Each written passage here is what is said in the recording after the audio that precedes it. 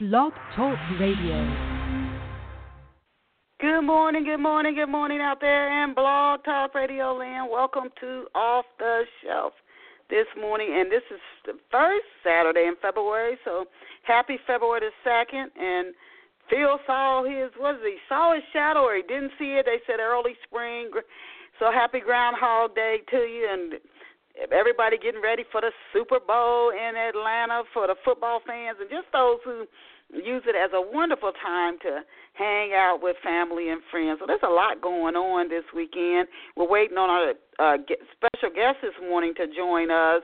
Did connect with over the weekend, so they're aware of it, but I never know what's coming up in people's lives. So we're going to keep rocking and moving forward. And to begin, going to leave this positive thought in with you. Never, never, never give up. Never, never, never give up. And that's Winston Churchill.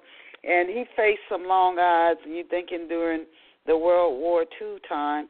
So he would know, never, never, never give up. And recently, a hero of mine's birthday, Harriet Tubman, was recently had her birthday, and she's the one who also knows the importance of never, never giving up. Going to wait for Ms. Dricey, who is our special guest this morning, to join us. I will send her an email. I want to send this tip out to you guys. You never know what's going to happen from day to day. All kinds of things. You could have technical issues. You could be on your way somewhere, dialing into the show, and something happened. I had a guest who was on her way to a conference one time, and she had a flat tire. So I never want to assume that the guest, I don't know what's going on in their life. But I want to thank you again for being here at Off the Shelf this Saturday morning. We're going to give you a great show, whether the guest rise or not. We know we want her to be here this morning. But I want to begin by asking you, how good of a mystery sleuth are you? Are you one of those people who either likes to figure out who done it, or who you are very good at it? You read a mystery book. Remember how huge Agatha Christie was, and now you see her books being made into major motion pictures. I remember I saw the train on the Orient Express. That was so good, and she wrote that story so you would not know who did it unless you kept reading, and then eventually you would say, I know I did, almost near the end of the movie, figuring out exactly what happened. But if you love mysteries, and I think even with romance stories that we love a mystery. We want to know how that romance story is going to turn out, which couple is going to stay together, and what's going to happen to them. And I'm checking in with our special guest, sending her a reminder, even as I'm continuing to go forward with the show. So in your life, never, never, never give up. Always be prepared to just keep moving. But if you love mystery, if you love mystery, I do believe you'll love Pour Over Me. You like to figure things out before they happen. You want to say, I know who did what before the author reveals it to you. I encourage you to get a copy of Love Pour Over Me. But what else is in Love Pour Over Me besides mystery? And the mystery, I will tell you, it kicks off early in the book, probably right around the first of chapter 2. Chapter 1, you're going to get to introduce to Raymond, who's the main character, Raymond Clark, and Love Pour Over Me, and his father, and they have a very complicated relationship, which you're going to see. It's going to be weaved through the entire story because we know our parents impact us. And Raymond's father has untreated alcoholism. They don't really even know as much about the disease at the time that he's raising Raymond, and he raises him as a single parent. I mean, he's there for his son, so that's a loving thing to do, but the alcoholism takes a very, very hard effect on him and on Raymond. So that's early in the book, that introduction. But then Raymond goes away, he leaves home, and it's what happens when he goes where he heads to next. He becomes involved in a murder mystery. It's not something that was on docket for him, certainly, but it's something that, like many things in our life, it's just something that happens, and so he has to deal with it. The shock of just leaving home, and now he's in new territory, and he becomes involved in something that it could haunt him for the rest of his life. So that murder mystery, it also weaves through Love, Poe, Me, and you as the reader get to try to figure out who did it and how involved was Raymond. So that's in there. Then there's also romance, Raymond and Brenda. And when you think of soulmates, I've heard that soulmates are people who the relationship may just come very easily for you, or soulmates could be people who try you, and I mean they try you to the max. So they help you to grow, they help you to learn, they help you to awaken. It's not this easy relationship. It can be very challenging, and that could be a soulmate as well. Although most of us think a soulmate is the one, no struggle, no strife, just smooth as a flowing water in a very gentle creek. That's what most of us think of soulmates as. But then we also know that we all come with baggage. So how could that relationship even be possible? Or is a soulmate somebody we belong with, are going to help us to grow and awaken, and they and us will never give up on each other? Could that be a soulmate? No domestic violence, no abuse. Those relationships, get out of them. Those are ill-matched. Nobody deserves to be abused or mistreated. But all relationships do have their ups and their downs. So, again, is that a soulmate? Somebody you're meant to be with. They're going to help you to awaken. They're going to help you to advance and improve, to awaken to more what the Lord created us to be. And they'll never give up on each other. Well, that's all in Love, Poe, Me. And these are like the key factors in the book. Raymond and Brenda, they meet at college. They are really soulmates. They really are. But their relationship is, what they go through is complicated. Like if you ever read Nicholas Sparks' The Notebook, his novel, which was turned into a major motion picture, it's kind of at the beginning of that, but it goes on longer. So, but they were soulmates. They were meant to be together. So if you value that and you get to enjoy it for a long time, following them through years of their life, but also a parent, your foundation, your family relationships, Raymond and his father Malcolm, if you value that and you want to learn even more about your own relationship with your parents and how that impacts you, then of course there's that murder mystery. And the fourth key element is there's a friendship. Raymond has a bond with him and four other guys he meets when he goes to college, and it's a rare bond. So if again, you value those things, I encourage you to get a copy of Love, Poe, Me. And it's in ebook format, and it's also in print. You can get a print copy, and it's at Amazon.com, Walmart, ebookit.com carries it. You can order it through our website at Chistel, CHISTELL.com.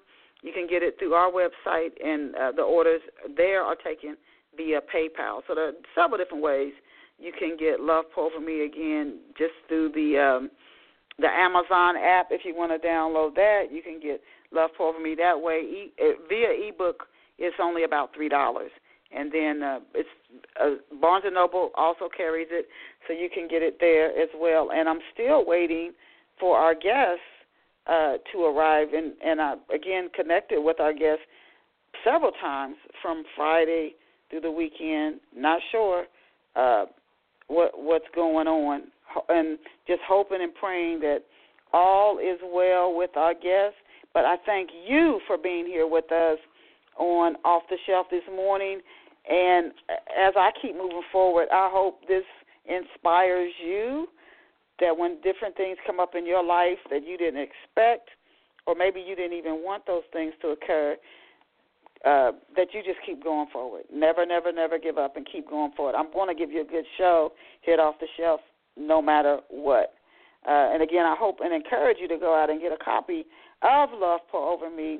If you don't see it on the shelves, just if you want to get it through the library or however you want to get it, all you have to do is ask the clerk if you don't see it to order you a copy of Love Pour Over Me by Denise Turney. And they can get a copy for you because it's carried by Ingram Books, which is one of the largest book distributors in the world. But I'm actually now, and I hadn't planned on doing this, I'm actually going to read some excerpts from Love Pour Over Me, so you get to learn even more about the book. And, again, this wasn't by design at all. And as soon as our special guest joins us, I will connect our guest to the show.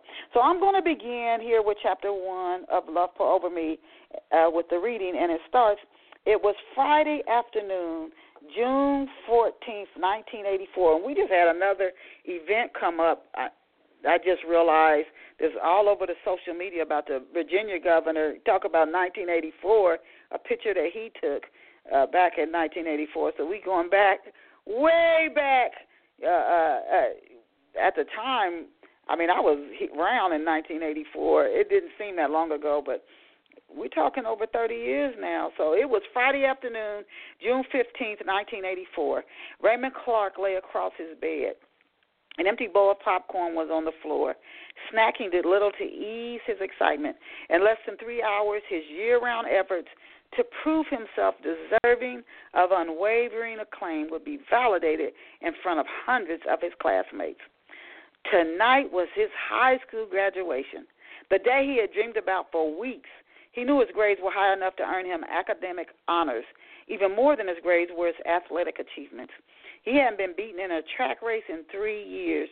He won the state half-mile and mile runs for the last 6 years since he was in middle school. People would cheer wildly for him tonight. The television was turned up loud. Carl Lewis threatens to break Bob Beeman's historic long jump record at the Olympic trials in Los Angeles this weekend. An ESPN sportscaster announced. Beeman's record has stood for 16 years. Raymond got so caught up in the mention of the upcoming Olympic Games that he didn't hear the front door open. "Ray!" his father Malcolm shouted as soon as he entered the house. "What?" Raymond leaped off his bed and hurried into the living room. "Dad?" "What? Boy, if you don't get your junk." Raymond watched his father wave his hand over the sofa, the place where he'd thrown his sports bag as soon as he got home from graduation practice at school. "Get this sports crap up," Malcolm growled. Silence filled the house. Raymond grabbed his sports bag, carried it into his bedroom, and tossed it across his bed. His father exited the living room and entered the kitchen. Like a dark shadow, frustrations from spending 10 hours working at a drab automobile plant where he drilled leather seats into one Ford Mustang after another, while his line supervisor stood at his shoulder and barked, "Focus, Malcolm, get your production up." Followed him there. It was in the furrow of his brow and in the pinch of his lip. "Ray!" Raymond cursed beneath his breath before he left his bedroom and hurried into the living room. Seconds later, he stood in the kitchen's open doorway. He watched his father toss an envelope on the table. "Letter from Baker came in the mail. Something about you getting some awards when."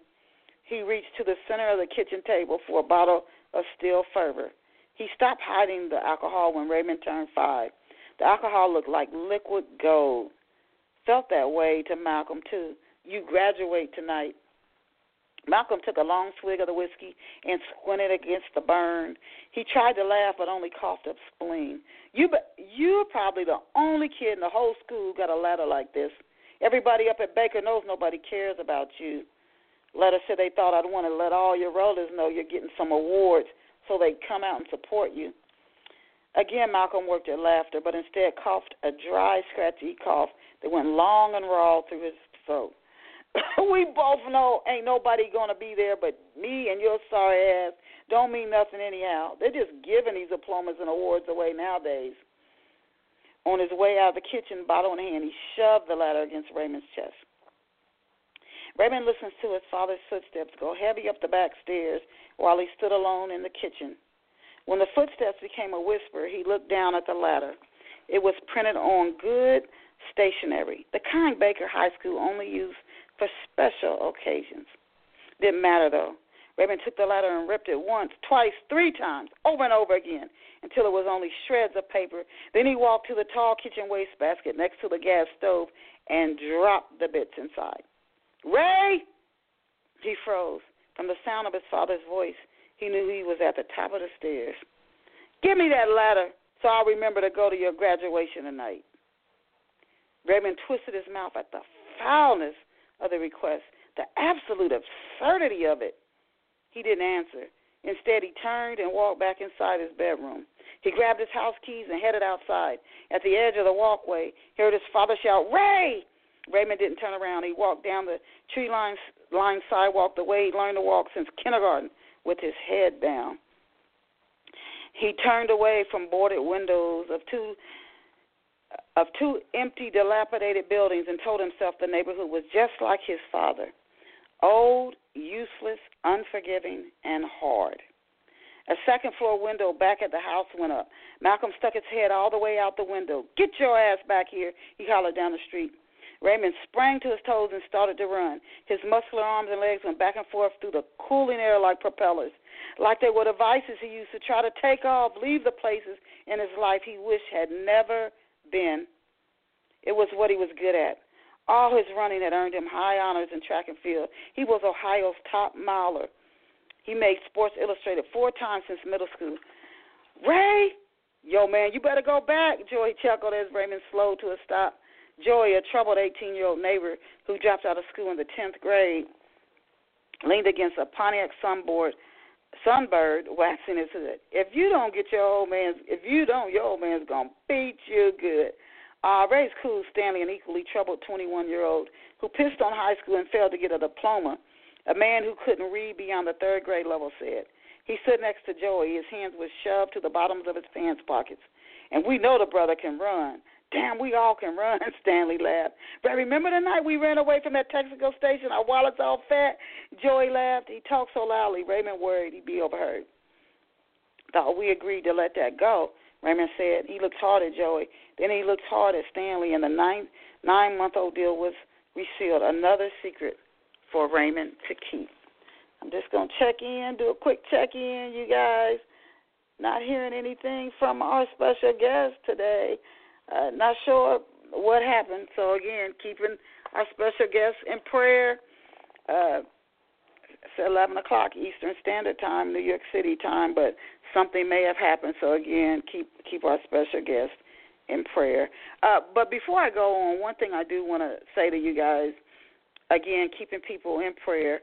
When you set agreements to do something, what I find, I've been going on 14 years here with Off the Shelf. People are very excited to schedule interviews, but most of the time they will follow through. Sometimes they don't. Sometimes they're late, and they may tell me that they forgot. Be as excited the day of the event that you're having. You see it with weddings. People are very excited when they say they're engaged, and then they get real nervous on the day of the event. Be as excited. And so the scriptures tell us to think things over before we commit to something, so you know the whole way through you really want to do it, and you're equally as excited when the event occurs.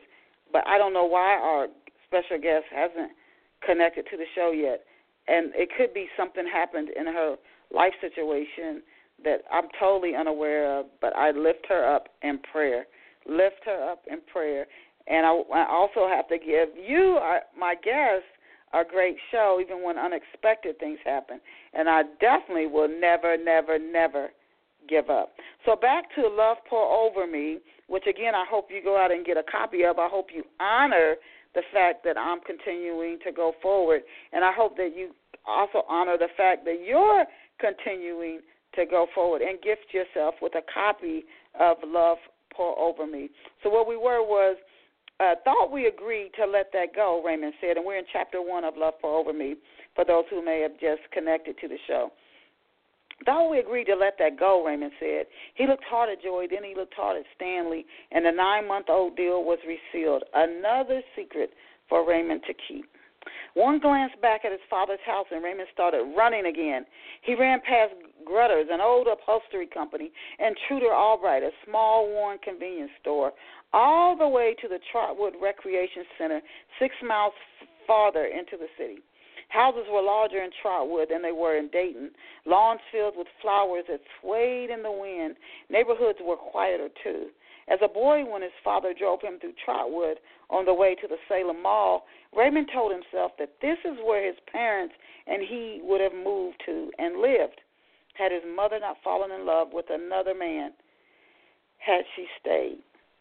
Raymond sat in the bleachers at the recreation center watching an intramural basketball game for well over half an hour until he felt certain Malcolm had, in a rare respite, drunk himself into a modicum of civility. When he turned over his wrist and saw that it was after 5 o'clock, he ran every step of the 6 miles back home.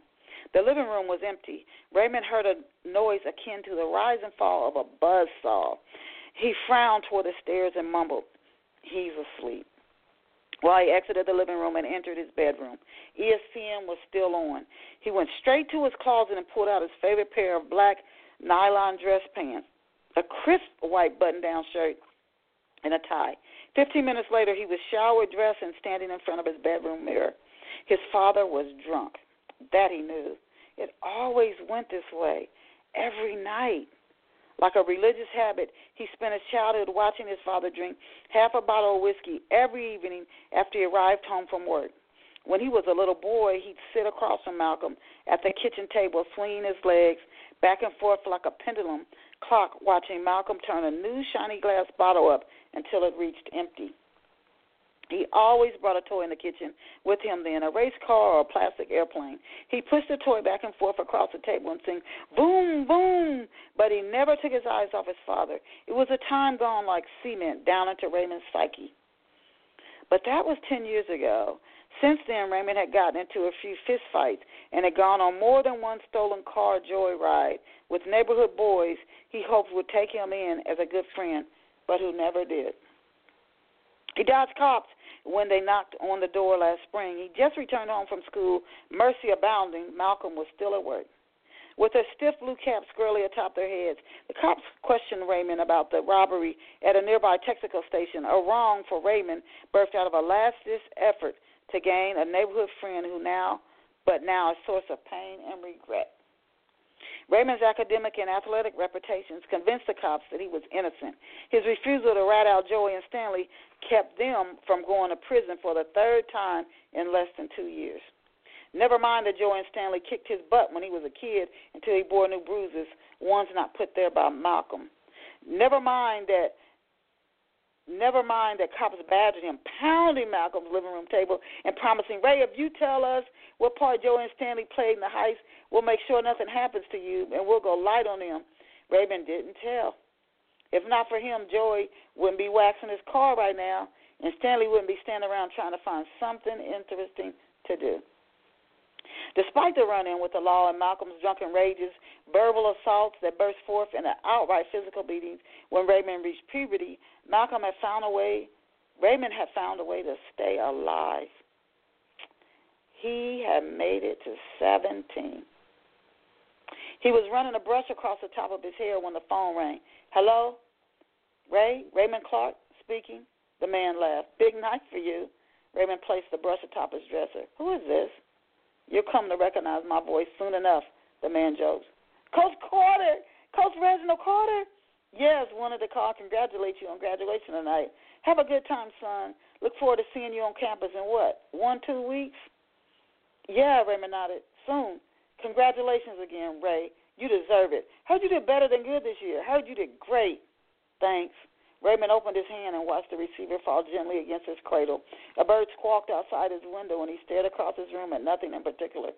He couldn't count the number of calls he received from college track and field scouts over the last 2 years. He told his father about none of the calls. When Malcolm pushed and demanded, where are you going to school next year, boy? Raymond always told him what he knew he wanted to hear. He always looked right at his father and told him, Ohio State. With the phone dead and Coach Carter's voice gone, Raymond returned to the living room and sat on the sofa in silence. The front door was open. Through the screen door, warm summer air carried the scent of fried pork chops, chicken, and hamburger from neighboring houses into the living room. Because Malcolm's kitchen table was bare and the refrigerator only held beer, wine coolers, a bowl of 2-week-old broccoli, a pint of cottage cheese, and a celery stalk, Raymond served himself an evening meal through his nose. As if he could get full on the smell of food, he tilted his head back and inhaled in long, slow breaths. In the living room, the second hand on the battery-operated Ingram wall clock ticked and slid forward, ticked and slid forward. Soon Raymond had the phone in his hand again. "Yo, Paul," he said to his high school track teammate, the one guy who gave him good athletic competition, someone he considered a real good friend. "When are you leaving for the convention center?" 5 minutes. "Man, you know we have to be there an hour before the ceremony starts. I'm running late as it is."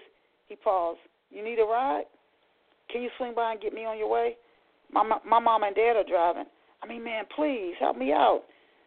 He sighed. "Even though I got my license a year ago, you know my dad's not going to let me drive his Camaro." "Your pops ain't coming?" "Yo, Paul, homie," Raymond begged. All right. The Dayton Convention Center was packed. 400 students, their purple and white caps and gowns, making them the focal point of attention, filled the front of the main auditorium. A mass of parents, grandparents, aunts, uncles, and cousins sat in the raised seats at the back of the room. The program started with a slew of speeches, enough to make the students wriggle in their seats.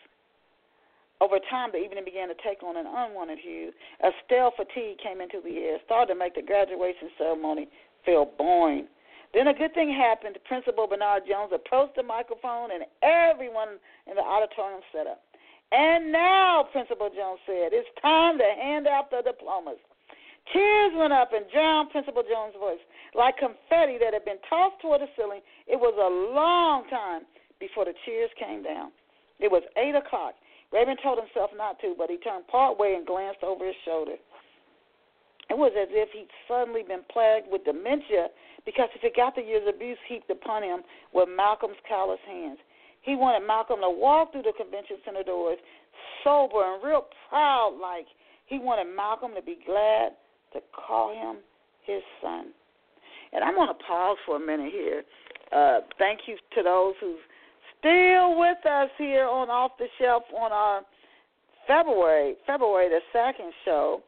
I am not going to stop because I never give up. Just like Winston Churchill, the quote I shared with you at the start of the show, never give up. One day when you are enjoying your success and somebody asks you whether it was a couple of weeks, months, or years, and generally the path to great success, as Raymond finds out, it can take decades of trying to work through something. When somebody asks you, well, what is your secret? How did you get here? To the off-the-shelf listener, you can tell them, well, one thing for sure, even though you may not know all the hidden things that happened that got you to your success and help you, off-the-shelf listener, fulfill your dream, but you could say, one thing for sure I know, I never gave up. And that is one true ingredient in success. So I'm going to pause, still waiting on our guest, and at this point maybe our guest is not going to show today, but I leave this with you again to never give up, to be as excited about something through the process of it, and when that final day arrives, for you to do something, to be equally as excited as you were when you said, I will, I will, whether it's an engagement. The guest for today's show had wrote a book titled Fake Engagement, which and other novels which we were going to discuss during today's show. So want to keep her in a positive light and want to continue to lift up in prayer. I have no idea where today's guest is, but I did reach out via email. But what I want to do now is I want to share with you some tips, some marketing tips and marketing advice for you as you promote your books. And it's not just things that I've heard, but these are marketing tips and promotion advice that have worked for me. And then I'm going to close with some more reading from Love for Over Me. And again, I do encourage you to get a copy of Love for Over Me. You can do that right now. You can click right now over to Amazon.com and just get a copy of Love for Over Me by Denise Turney. You can be reading that book in an hour, and it's over 300 pages. So it probably is a book that you can enjoy if you're an avid book reader, at least 2 to 3 days, because some people can knock out a 200-page book in one day. So I would say at least 2 to 3 days. If you're somebody who likes to savor a book and take a while to get through the story, I would say give you this book for $3. You can be entertained for a whole week. So, again, for $3, you get a copy of Love Pour Over Me. You go over to Amazon.com now. You get a copy of Love Pour Over Me by Denise Turney. You could be entertained for $3. I think it's like $3.03 at Amazon for a whole week. I don't know where else you can go to get entertainment for a whole week. And good entertainment that'll make you think, that can make you maybe make positive changes in your own relationships, that can maybe give you signs of when you're in a relationship that might be difficult but right, because Raymond and Brenda their relationship is not abusive, so I'm not for domestic violence at all, but they do go through some hard things. Not abuse, but they do go through some hard things. And we know Raymond's childhood. I just gave you a little glimpse. I don't go into a lot of detail on Love Pour Over Me, but what he suffered as a child. So he's carrying that. So you do get that. So while you get ordering Love Pour Over Me by Denise Turney, even now you can get it in print or ebook. Barnes & Noble, Amazon.com, ebookit.com, Google Books. You can start enjoying it today and not delay that. I just wanted to share some book marketing promotion and book marketing tips with you. Again, not just ones I've heard about, but I've been at this over 30 years, but things that have actually worked. This is what I want to start with for you, particularly if you're an off-the-shelf listener who is also a writer or you want to write a book that's a dream, a passion of yours. I want to begin with this for you. My first thing is, if you never give up and you take at least 3 to 5 steps a day to market and promote your books, I don't know how you could not sell any books. I'm not saying you're going to sell thousands of books, but it would be hard to not sell. The average self-published book now, there's so many books out. The latest stat I saw was 70 copies. I don't see how you could not do that, or at least 100, if you are doing 3 to 5 things a day. Or there's so many books out here. How do you distinguish your book? You can distinguish it with the book cover. I'm not so sure how much getting another best-selling, like a New York Times best-selling author to plug your book, to give a comment about your book that you can include on the front or back cover. I'm not sure how much leverage or traction that would get you. But definitely a good book cover. That's a good way to distinguish a book. But the best way is to just write a good book. Because if you write a good book, the word of mouth is going to start. And I still think that's the number one way to sell a book, is the word of mouth starts. But you need enough of it. For a book to go nationally big, there has to be enough people talking about it in at least like 30 states. So some writers, what they'll do is they'll just target a region. They might say, okay, I live in the Northeast, so I'm going to really target the Northeast and create a buzz in the Northeast. And their book sales will be really high there, but maybe their book sales out west are low until that word of mouth takes off. So a family member lives in the Northeast, they go visit somebody out west, or they're talking to them, and they're like, hey, what'd you do this weekend? Oh, I read this book, and then they talk about the book. That's generally how it goes, but that can take a while.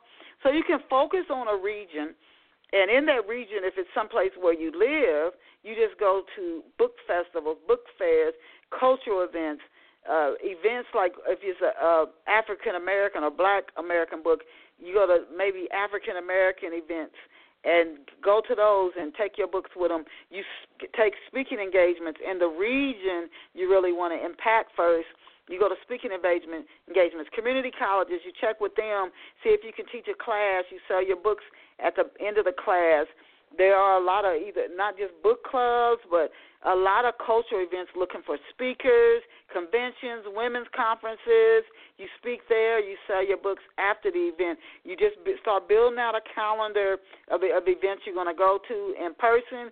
You line them up. Maybe you go somewhere every weekend, every other weekend, and you just get out there. You take your books. If your books are mainly in e-books, then take a sign-up sheet so people can sign up and subscribe to your newsletter. If you have a radio show like here, like Off the Shelf, encourage them to sign up to that so they can keep in touch with you. Your newsletter, podcast, you might have something on YouTube or Vimeo. Those types of things you want to you can market. Just take design a nice sheet. Canva is a good design. You might design it through PowerPoint or just use some images. Some copyright-free images you can create right there in Word, whether you use a Mac or you got Microsoft, and bring these sheets with you when you go to these events. So you don't necessarily need a print book, but I do encourage you to get a print book. If you don't have a print book and all your books are mainly e-books, you can show people when they stop by your booth how to download the Amazon app onto their phone. You could have you could have printout steps on how to download your Amazon app on your phone without taking for granted that everybody knows how to do that, so they can quickly download the app, get your book, boom. They don't need to go out and buy the Kindle or the Barnes & Noble, the device, and still they can enjoy your book, because you can get an e-book and enjoy it even in PDF. There are several different ways you can get it, and those apps are free. So you show somebody how to download the app. You go to these events. You say, I'm going to target a region instead of going all over the country. If you go to something away from the region, it's a major event like Book America, which is good for booksellers, like bookstores and librarians. You're not probably going to sell a lot of individual books at Books America, but you can get the attention of some literary agents and some bookstore owners and some libraries at those events. But Book America is a place of giveaway, just so you can get the word out about your books. So that brings me to the next tip I would share with you, and this applies with books or not books. Giveaways work just to spread the word. You want to start that buzz about your book. So to spread the word about your book. Now, major authors like J.K. Rowling and Nicholas Sparks and Toni Morrison, they're probably not going to Walter Mosley doing giveaways. They're household names, so there's no reason for them to do that. So there's, again, a reason to do it. You're not a household name. I'm not a household name. I've been around a long time, so a lot of readers in certain circles definitely know Denise Turney, but nowhere near a household name. So you do giveaways to start to build traction so people can know about you and your name. Just make sure you wrote a really good book, because if it's not a really good book and people read it, I don't care if it's free or not, if it's not good, then the thing becomes, don't buy a book by that person. They're not a very good writer. So you don't want that said. So number one, write a great book. That's the best thing you can do ever to market or promote a book, is just to write a great book. And not a book you think is great, but have some people read it and I would encourage you to have people read it who give hard book reviews. They are hard on writers. They give very hard book reviews. And then if they give a mediocre book review on you, you know it's okay. And if they give a great book review, you might be on your way.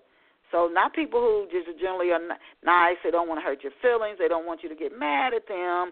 We know how sensitive all people can be. So they'll tell you it's good even when they think, it wasn't good. You want somebody who has the skin and the courage to give a hard review. They don't care how you come back at them. And then if they say it's good, that's when you got something to work with. So write a great book. Book cover, you can have that uniqueness there with your book cover. And then also, again, target a region. I encourage you to, not that you have to stick with it. You can go to the major events in other parts of the country or other parts of the world, but you really want to saturate that region. And if it's close to where you live, you won't have to travel as far and invest as much money in your travel cost to go to these different festivals. You don't have to just stick to like the Romance Writers of America. They put on conferences. You have mystery writers that put on conferences. But you can go to cultural events as well, like Black History Month for African American writer. You can go to a lot of different events. You could speak on certain topics and then sell your books at the end, the beginning or the end of the event. So these are just some ways to get out there. Also, blogging, if you're going to blog, this is what I would say with blogging and with videos, the kind you see like a YouTube, etc. If you're going to do that, you have to come out the same with like Off the Shelf. You got to be there every week. You got to be there regularly. And a blog, either blogging every day or every week. I can tell you at my blog, and I don't work it as much as I used to, but when I used to do my blog for a while every day, my traffic spiked. I mean, hundreds of percent over when I would blog once a week or once a month. I'm telling you, it went way up, way up. And then I also featured other guests at my blog, Write Money Inc., and then I have the Chisto African American Writers blog as well. But when I did it every day, my traffic went way up. So, again, if you're going to do the blog, if you're going to do the video, make sure that you stay excited about it the whole way through. Not just excited with the idea when the idea pops into your mind, but you stay excited about it the whole way through, because then you'll attract more traffic. What I find what happens with book marketing and anything in life, we're excited at the beginning. We're excited when somebody says, will you marry me? Going back to the book our author wrote, Fake Engagement, because I still want to give our author some promo. Dricey, Fake Engagement, still encourage you to go out and get her book. But at the beginning when we get engaged, we're excited, or for those who have been, that somebody even just asked us. It may be like, a way for somebody, we always criticizing and judging that they judge you as good. So that feels good. So maybe you're excited about that, even if it's unconsciously. But at the beginning, you get a new job, and people are so excited to have their new job. You can see when people even transfer to the same company, they're so excited they're in a new place. So you're excited that you're at a new home or a new apartment or you're in a new city, and then years go by and that excitement wanes. It just drops off. Same thing with marriages. Same thing with boyfriend-girlfriend relationships. How do you stay excited all the way through? And I think the people who figure that out are the people who win. They're the people who really, really, really win. So it's more than just never, never, never give up. You got to stay excited about it. Stay excited about your life. Even as the ups and downs come, you say goodbye to people in your life. And how do you stay excited about your life? That's one thing at book marketing. Write a great book, unique cover, target a certain region that you're going to saturate and attend events, and stay excited about your book marketing, even if it takes 60, 70 years. I kid you not. You have to find a way to stay excited. And one way to do that is to continue to, we're talking book marketing, book promotion, and then I'm going to close with some more reading from Love Pour Over Me. And I thank you, all of our loyal off-the-shelf listeners. But another way to stay excited, other than doing like a show like Off the Shelf, I have these awesome listeners who tune in, and I'm telling you, I see the stats, and it just is so rewarding, impacting people's lives who tune in to Off the Shelf. So you guys help keep me excited as well. But another way for book marketing, book promotion to stay excited is to keep writing new books. I'm working on 2 new novels now, and I hope, really, really want to have one of them out, God is Glory, this year. And the first installment of a book, it really deals with my son. He's like a superhero. My son transitioned December 3rd, 2017, and that's probably the hardest thing I will ever go through. But I'm writing this story on him. It's like a superhero, kind of a comic, but it's a book, and it'll be in different installments. But I want to have the first installment out this year. And then God is Glory, which is set in Chicago in the 1940s. So keep writing novels. That's one way to stay excited excited. I'm thinking about the author who wrote A Soldier Story, which was a major hit, became a major motion picture, and I don't think he did. I never heard that he ever wrote anything else. So you keep writing to keep yourself excited about what you are doing. Another thing, again, if you're going to do videos, if you're going to blog, do it either once a day, and you could just set like a month aside, or you could set 2 days aside a month, and you could actually tape like 30 different videos and over 2 days, 15 a day. And if you put out once a week, that's 30 weeks. So you're more than halfway through the year. And so you could do that 2-3 times a year, then you're done with your videos, and you just schedule them, because at YouTube you can schedule the date you want them to be published at. Just make sure you change your outfits every now and then so it looks fresh. It looks fresh unless your outfit, your sweatshirt, has something with your book cover title on it. See, here's another book marketing promotion tip, and I hadn't even thought of this before, because I have a YouTube channel, which I encourage you to visit. But you can put a logo with your book covers on it on your shirt, and wear that on every single video that you do, because you're trying to, again, get into the human consciousness, become that household name, and people just go out and buy your books. Giveaways is another way to help to build traction for you as a new author. Newsletters, they still work. I don't see them as much as I used to, which is why I think they still work. Now, here's the thing with newsletters, also as a tip for you. With newsletters, you can build your own mailing list. As people, you just put something on your website.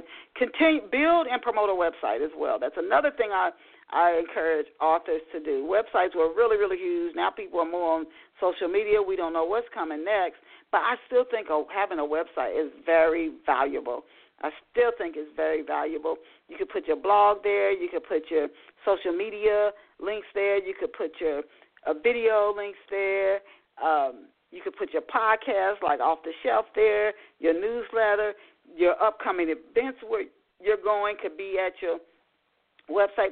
Could be your go-to spot when people want to know when your new books are coming out or anything about you right there. Hook your website into Amazon.com, Author Central as well. Hook your blog into Amazon.com, Author Central. So when you post new blogs, they'll come up on Amazon. You can stop into Amazon and Goodreads, post comments there, let people know you're active there. They also is an option for you to do blogging at Goodreads as well. And people come up and find me on Goodreads. And so many people, so I definitely encourage you to get over to Goodreads. But the thing about having your own newsletter is you get to build your own mailing list, as I was saying earlier, and you can do that through your website. What if they shut down Facebook, Twitter, Instagram?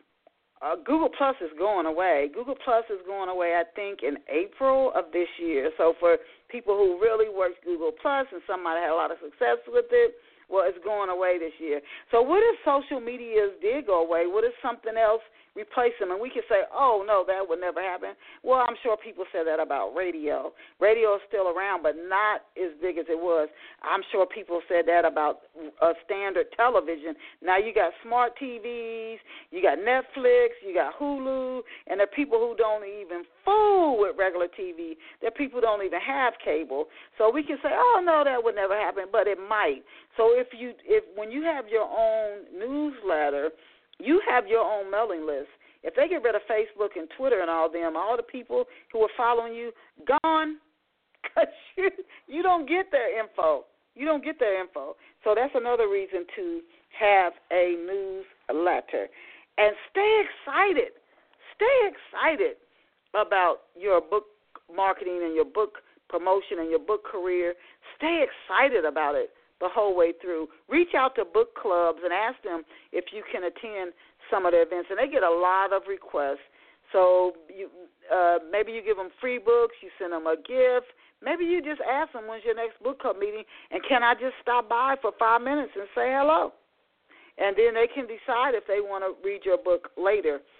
But book clubs, book festivals, and their book events you can search for them on Google and find so many of them. The Miami Book Fair, Book TV, you can keep up with things going on there. You could maybe even do a TED Talks, depending on what your book is about. Don't say no. The other people do them, so you could do it as well. These are just some of the ways that you can get out and market and promote your books. But stay excited about it the whole way through. And when you commit to things, don't just be excited about the ideal that you could do something. Follow through with it and be excited about it the whole way through. That might be the key to success.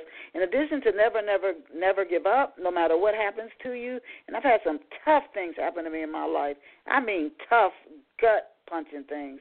But not only never give up, but staying excited, staying joyful, even through some of the hard things that life gives you. Not that you shouldn't be sad when you feel that way, because goodness knows I've certainly felt that way. But staying excited about what it is you're doing, it could make the difference. It could make the difference between why you win and why you don't. And winning according to your terms.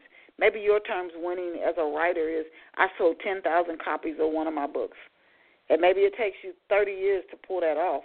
Maybe you sell 100 copies, 1,000, 2,000. Maybe it takes you 30 years to get up to selling 10,000 copies of one of your books. But you have to never give up. Stay with it and stay excited about it to do that, or you'll probably quit to keep going. So I'm going to close out. We got a little over 8 minutes left here on Off the Shelf, and I want to thank each of you, every single one of you, our loyal Off the Shelf listeners, for tuning in. And I hope that you already went and clicked over and got a copy of Love Pour Over Me by Denise Turney, so you can start reading and enjoying the book today and this weekend. We know President's our next holiday coming up here in the United States is President's Day. You could enjoy reading Love Pour Over Me, or another one of my books is Portia or Long Walk Up. But my latest is Love Pour Over Me, and so I hope you already clicked over.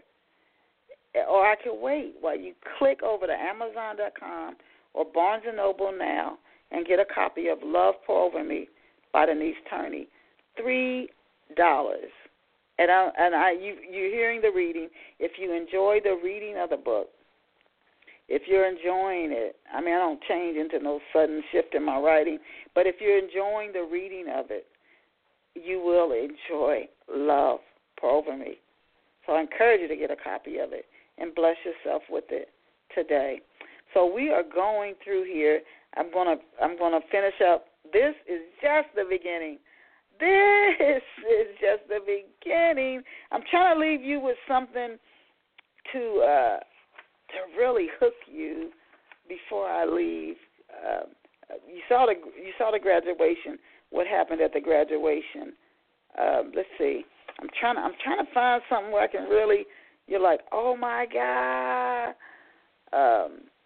Okay, so here I'm gonna just go in. I told you it's a murder mystery, and I'm on page 24 to show you just how quickly things are happening here in Love Pour Over Me.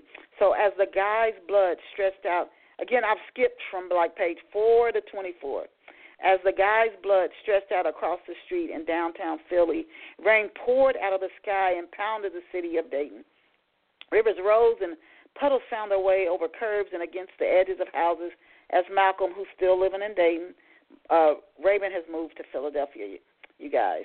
So let me go back. Rivers rose and puddles found their way over curbs and against the edges of houses as Malcolm, with way too much liquor on his breath, shouted at the police in the 3rd Street station to help him find his son.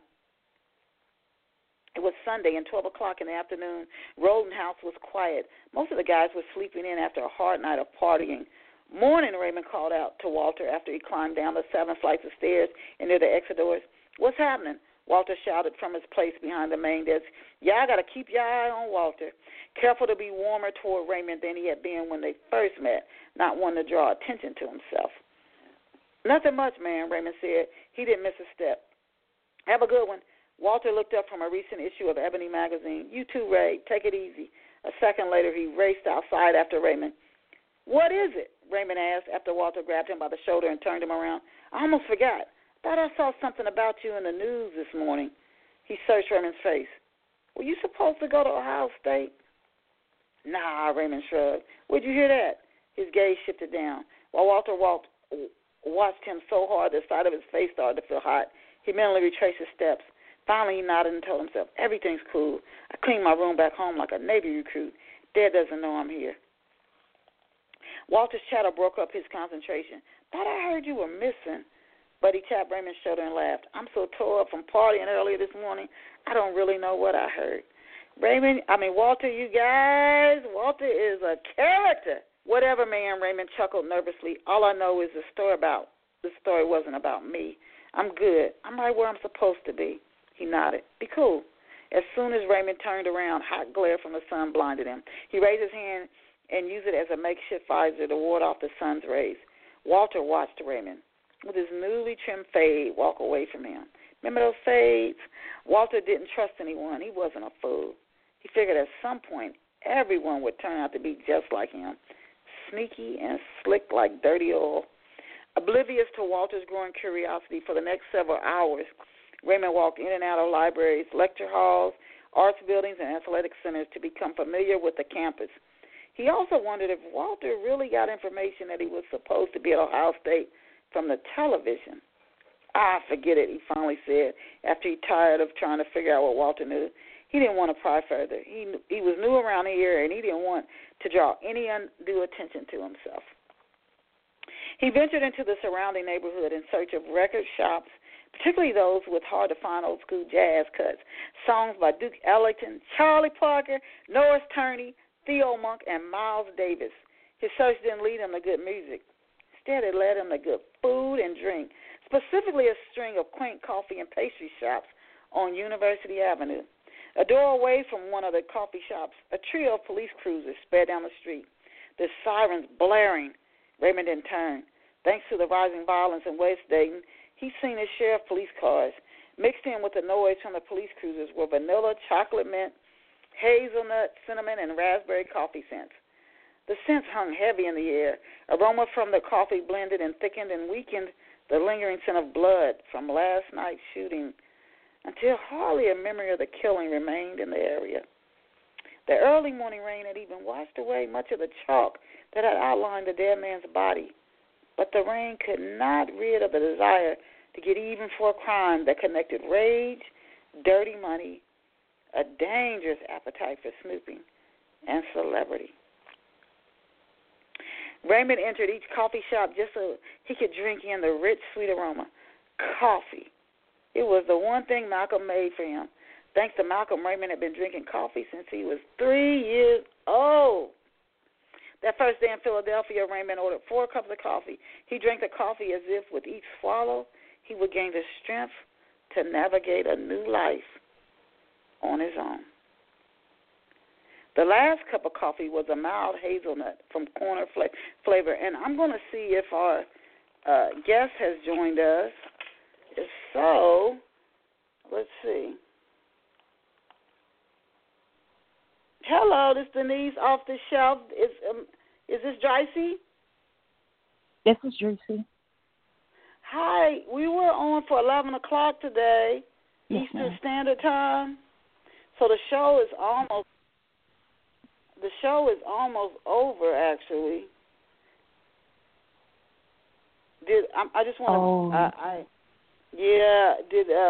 We always start, let me check the reminder as well.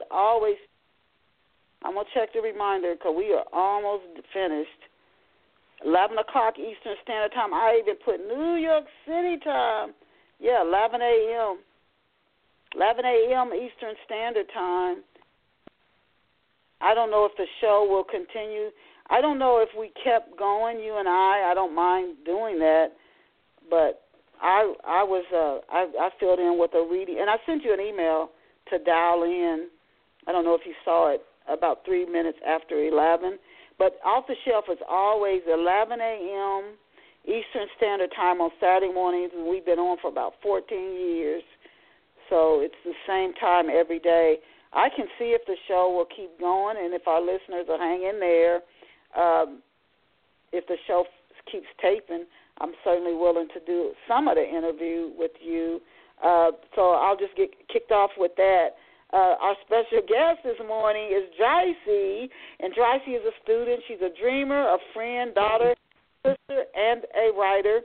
Books that Dricey has authored include Windows to My Soul, No Love, Just Sex, Engagement. And we're happy to have her with us here on Off the Shelf this morning. I'm just going to touch on a few questions, Dricey. If you can let Off the Shelf listeners know where you grew up and what life was like for you growing up. Good morning. I was born and raised in Houston, Texas. I've lived in Dallas for a few years, and then when my grandpa had got sick, we came back up to Houston. Growing up, like I was always raised up in a close-knit family, so it was pretty fun. Like, okay. And what inspired you to go after writing books, Dricey? Well, it's crazy because when I was a little girl, I used to always write little short stories or poems or songs, and then it's like when I got in high school, I was just telling the stories to my friends, and then they was like, "Oh my goodness, you should just write books." And then it kind of came to me, and then I just started writing a story in Spanish class one day, and I let my friend read it, and she was like, she really liked it, and she thought that I should continue writing. So that right there kind of gave me my push. Okay. Can you describe Melissa for us? What's Melissa like? Melissa, she's very quiet, but as they say, it's the quiet ones you got to look out for. She's not a dangerous quiet. She's more of a surprising quiet. She's willing to do anything and everything for her family. She's forgiving. She's a great friend. And the person who kind of inspired me to write, to build my Melissa character, was myself and my mother. Because my mom, she's a very strong woman, and through everything she's been through and went through, she made sure that me and my sister was all right. And that's where the strength came from Melissa's character, through my mom. Okay. Now, why and how does she go from being quiet and shy to making a deal with August that they will only be in a relationship for sex? How does she make that shift? She was just tired of, the same old thing, just school, work, and then homework. She wanted to try something new, and August was like a dangerous idea, but it was exciting for her too. So she wanted to go for a different change. That is a big change. That's a major shift. What drives Mr. August? What is he going after in life? He was just tired of the same type of girls, the girls that was after him for his money, his name, and they just wanted to get fame off of him. He wanted somebody who would actually see him for him, and that was Melissa, because she wasn't a materialistic girl. She preferred quality over quantity. She was an arts and museum over a fashion week in New York type of girl. Okay. Now, is Melissa, there's another guy in her life as well. So is she through with Mike in the sequel, or do they try to heat their relationship up again? Because this is a part of a series. So are she and Mike done? It is. Or are they going to heat their relationship up again? No, they're completely done. Yeah. Okay, Mike's looking for a man for Melissa. So August is the guy right now. So how did Bryant, the other, like someone talking about some of the other men in Melissa's life, how did Bryant treat Melissa when they were together, and why does he want her back? Bryant and Melissa, they have, you would say, a childhood, relationship. They were great friends in school, because Melissa, she had got separated from her sister, so she was living a different life compared to them. So she only had Brian at the time to, help protect her and watch out for her and everything.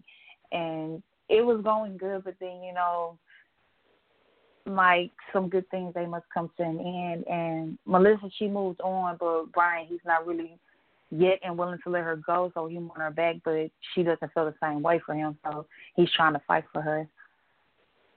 Okay. And I wanted to ask you, will there be a third book in the sequel? There's been two books. There is a third book. Okay. It's a third book. Can you give it? I'm working on the fourth one right now. Oh, can you give us a title of the first, second, and third book, and tell us which one, in which order the books go? Okay. The main title for all of them is No Logistics. The first one is just the title by itself. For the second one, the subtitle is Love is War. And for the third one, the subtitle is No More Secrets. It goes in that order right there. Okay. What have readers been saying about No Love, Just Sex? What have you been hearing from readers about the book? I've been having people telling me that I need to quickly come out with the fourth one so they can see how it all ends. And then, you know, as always, you'll have people who have negative comments to say, like some they just don't. I've had people tell me that I've had too many characters in a book, and I've had some people who were like they don't like sequels. They prefer like books to be a standalone. But to me, I feel like a book that has series, it kind of like builds a character, it builds momentum, and it gives readers like anticipation of what's going to happen next. Like what else could happen in this world? It's like small things you never thought that would have a big impact on people's life really do. So that's why I feel like series are way better.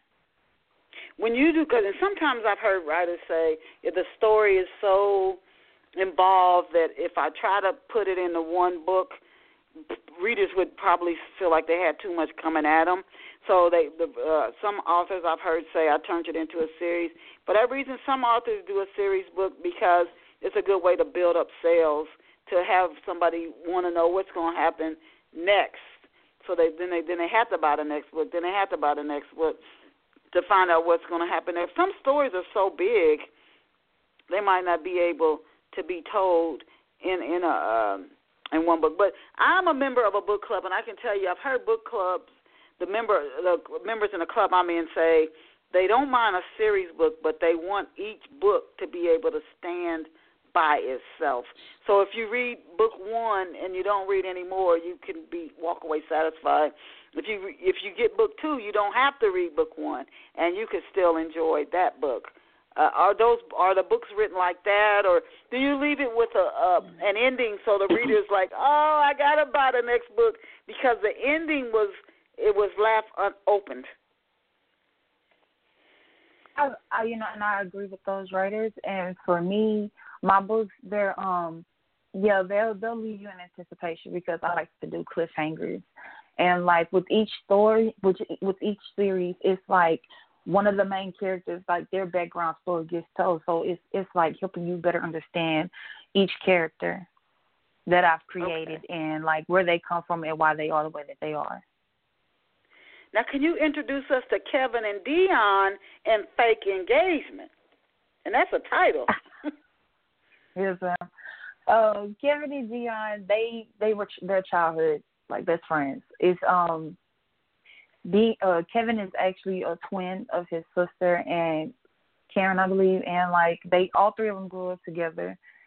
You know, Dion, she's had a crush up on Kevin for quite some time, but as they got older, she realized that the crush was very childish. So she was trying to move on with her life, and you know, she developed feelings towards the same sex.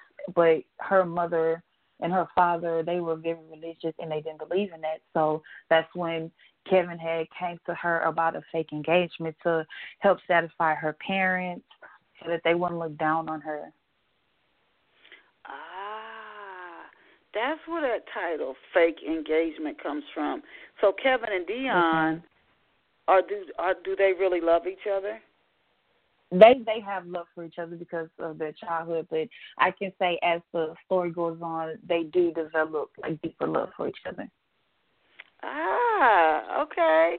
fake engagement. So when I heard the title, doing research for today's show, I'm thinking this is something about, and it does sound similar, like where you get engaged for another reason. It doesn't have anything to do with marriage. You know, years ago in the 40s, they say some celebrities did that just to create a lot of media noise.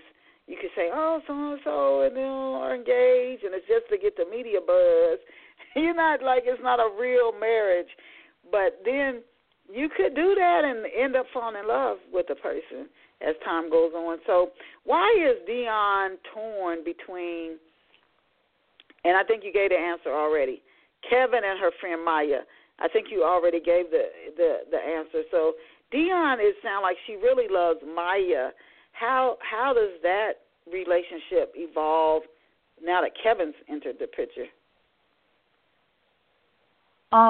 You know, she doesn't agree with the whole engagement with Kevin and Dion. She absolutely hates it, and she feels that Dion should stand up to her parents and let them know that she's in love with another female instead of trying to cater to their needs and like impress them with the fact that she's engaged to somebody that they actually grew to love because they've known him since he was a young kid. And she feels that they could really have happiness if she just tells the truth to everybody.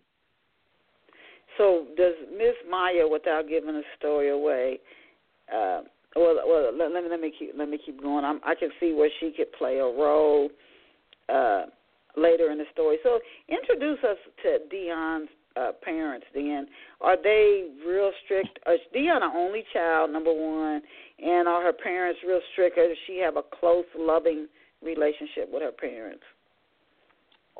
No, Dion has an older brother, and her parents, they are very strict. They're very old school, straight by the Bible, like being man is the head of the household type of relationship that they have, and they feel like their kids need to follow in the same step, but obviously they aren't. So there are some disappointments here and there, but the greatest disappointment would be for them to know that their daughter is dating the same sex instead of just sticking to how it's supposed to be.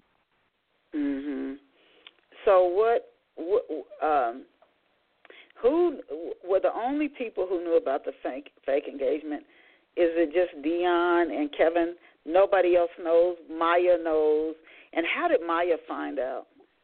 Did she knows it's a fake engagement, or does she really think Dion, it really loves Kevin? She knows it's fake because they all three of them, they came and they agreed to the terms. But she senses that Kevin is actually starting to really fall for Dion, and she's feeling that it's starting to develop for her too. So she's like trying to break it up without causing a big scene. I was going to ask you, how did Miss Maya handle the fake engagement, and especially if she thinks they're going to go forward with and get married. Is she going to show like her dark or ugly side to try to prevent it from happening, or is she going to remain a friend? She's caught in between both. She wants to reveal the truth, and then at the same time, she doesn't want to hurt Dion because she loves her too much.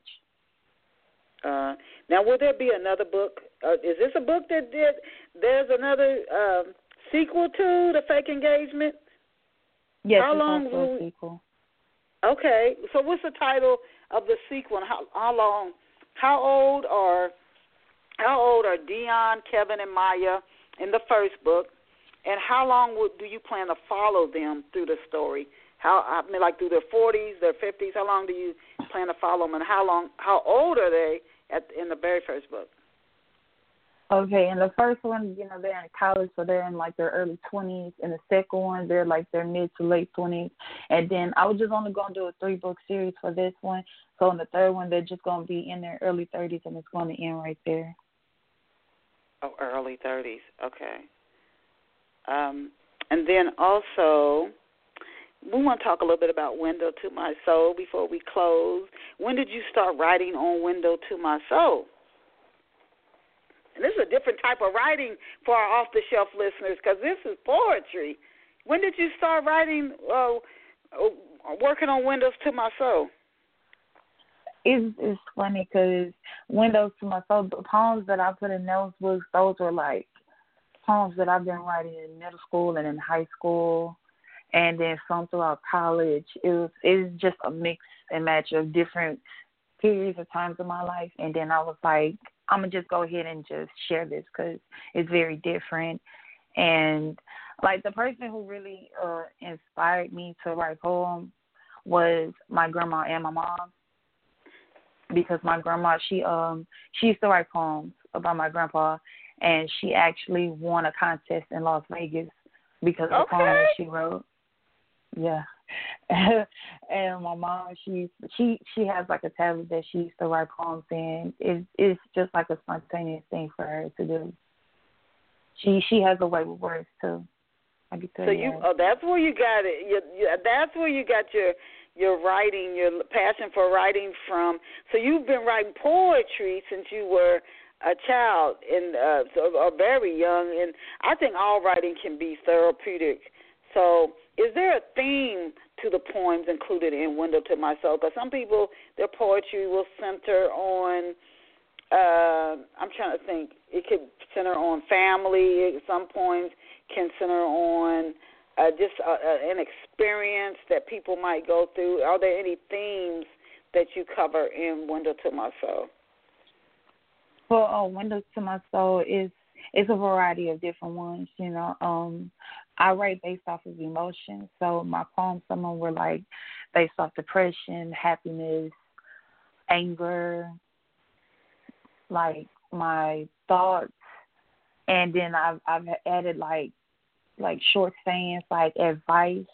If I were able to give advice to my younger self, what would I say then? And, you know, advice to younger girls that probably are going through the same situation as me, and then, you know, poems on confidence, like self-love, everything. Okay. Now, at your Amazon page, you share that you want to write TV shows and movies. And have you started writing on any television or movie scripts? I'm thinking of Rhonda's, and I have a book by her, The Year of Yes, and she started writing TV series, and they just really took off. But have you written any TV shows and movies? Right now I'm still working on a TV script, and I'm working on a movie script.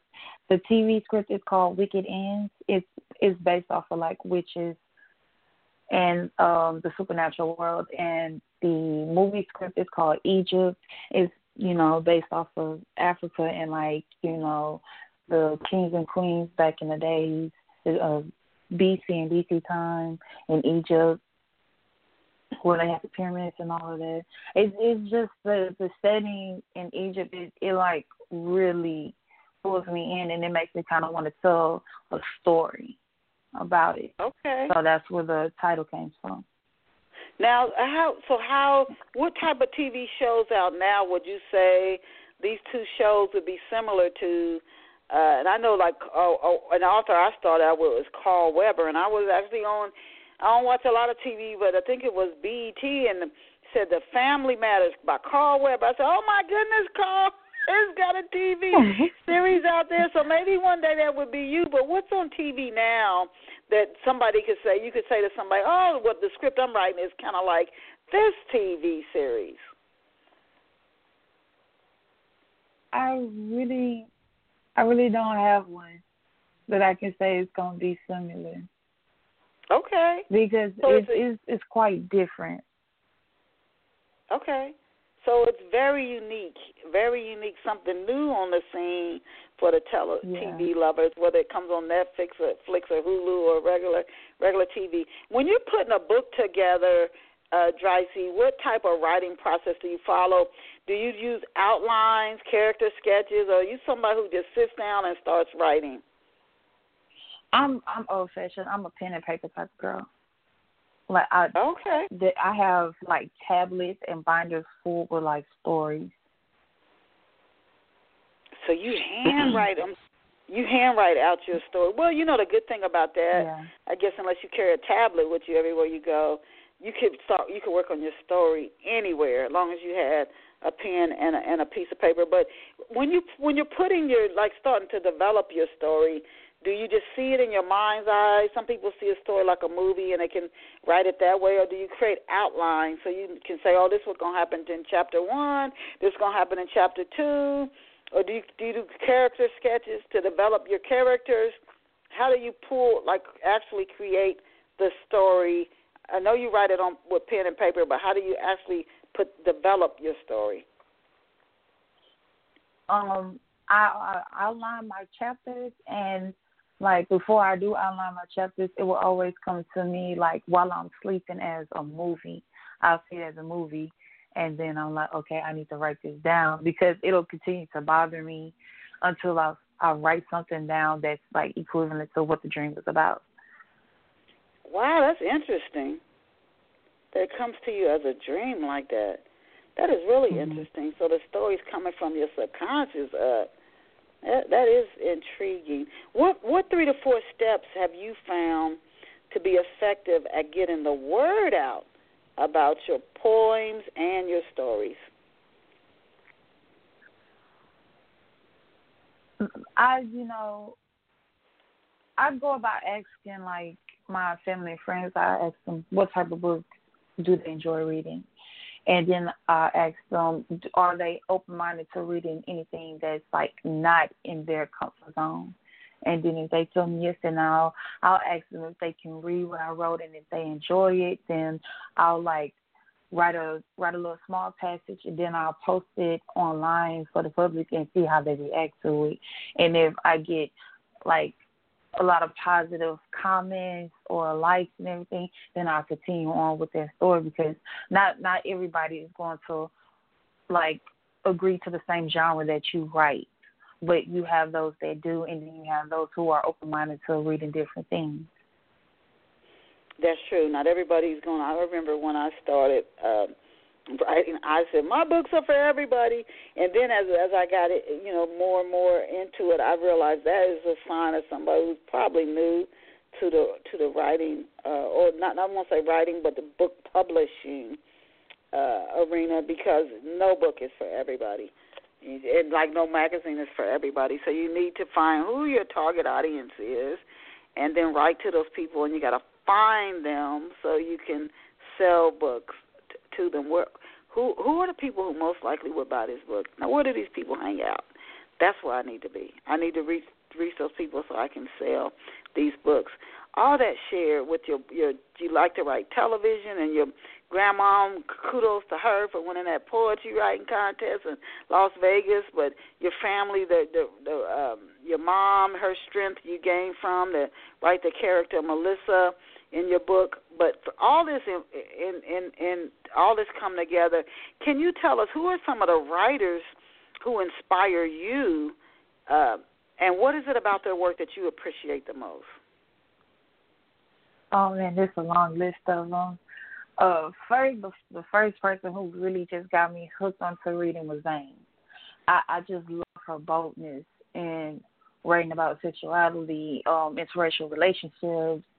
She's really not afraid to show her emotion on paper. That's what I grew to admire about her. I love Eric Jerome Dickey. Like he's very descriptive in his writing. Nikki Turner, she's very street literature smart, and that's one thing I love about it too, because I grew around like rough areas in Houston as well, so I kind of know like the ins and outs of what she's writing about. Carl Robert, as we spoke on his name earlier, like he's a great author as well, and I enjoyed reading all his books when I was in high school. Okay. Kiki Swinston, she dedicates like majority of her books to like teen issues. So like at the time when I was reading her book, I was still in high school, so I kind of understood the drama, and I could say it kind of helped me get through some parts of high school. Okay. And Maya Angelou. Ah, all right, Maya Angelou. And are you working on any new books, Dricey? And if so, can you give us a glimpse into what you're working on? We know you have sequels in the works, but if you can give us a glimpse on what you're working on and when we can expect to see it on the market. Yes, I actually am working on 3 books at a time at the moment. One of them is I haven't put a title to it yet, but it's an action drama / thriller type of book that I'm writing. It's basically about a girl. She has a father who was like deep into like the drug game, and then he disowned her because she didn't want to follow his steps into the family business, and she wanted to be an FBI agent, so she did that. And then one of her missions was to capture a man that she ended up falling in love with, and she created a child with, but she had to kill him in order for, to save herself, her job, and him. And it's a lot that's going to go on with that book, and I'm excited to write it and put it out there for people to read it. Okay. And then where's and then that's one, or you said you're working on 3 books? Yeah, that's one of them. And then another one is I haven't put a title to none of them just yet. I don't really come up with the titles until after I'm done writing the books, because it kind of helps me focus on the story better when I do it that way. But for the second one, it involves a girl and her childhood best friend. She was at her wedding day, and before she could walk down the aisle and say her IDs, he came into the room, and he started to discuss with her, like, are you making the right decision with your life? And are you really happy with this guy? And then it's basically going to be like a flashback of their friendship, how they got into a relationship, and why they ended up breaking up, and their regrets about it. And, like, towards the end, like, somebody's going to die in that book. Kind of a mystery. Yeah. Okay, and then the third one, and then I want to ask you where people can get copies of your books, but if you can tell us about the third book you're working on. Yeah, the third book is a horror. It's a horror book. It's basically about a girl. She's going to her biological, because she was adopted when she was young, and when her adoptive parents finally told her about her birth mother, she wanted to go back to her mother's hometown to see her and like get to know her and everything like that. But she didn't know that her birth mother was actually dead. So when she went to the town, like a whole bunch of strange things just started to happen. Yeah, so it's like a horror / supernatural story. Oh, my goodness, you cross the gamut. You writing stories, mysteries, and horror stories, and romance. You just you crossing the gamut. Where can off-the-shelf listeners get copies of your books? They're all of them are sold on Amazon. Okay, so and Amazon. At the moment, yes, ma'am. Go ahead. You said at the moment? Yeah, I'm currently working up on rebuilding a new website, so that way they'll be able to purchase it straight from my website. But for now, they can all purchase it on Amazon. All they have to do is just type in Arthur Dricey, and then they'll be able to put, like, all my books will pull up. So Arthur Dricey, give us your website URL. It's not up yet, but once it's up, people can keep going over there until it comes up. Do you have the URL for your new website yet? Not yet, because I'm trying to see if I can get my old URL back from the other one. But for the time being, it'll probably be Arthur Dricey, but I'm not just sure at the moment. Okay, and then if you're on any social networks, if you could tell us the social networks that you're on. Yes, I'm on Instagram. My Instagram name is Dricey Official, DriceyOffisila.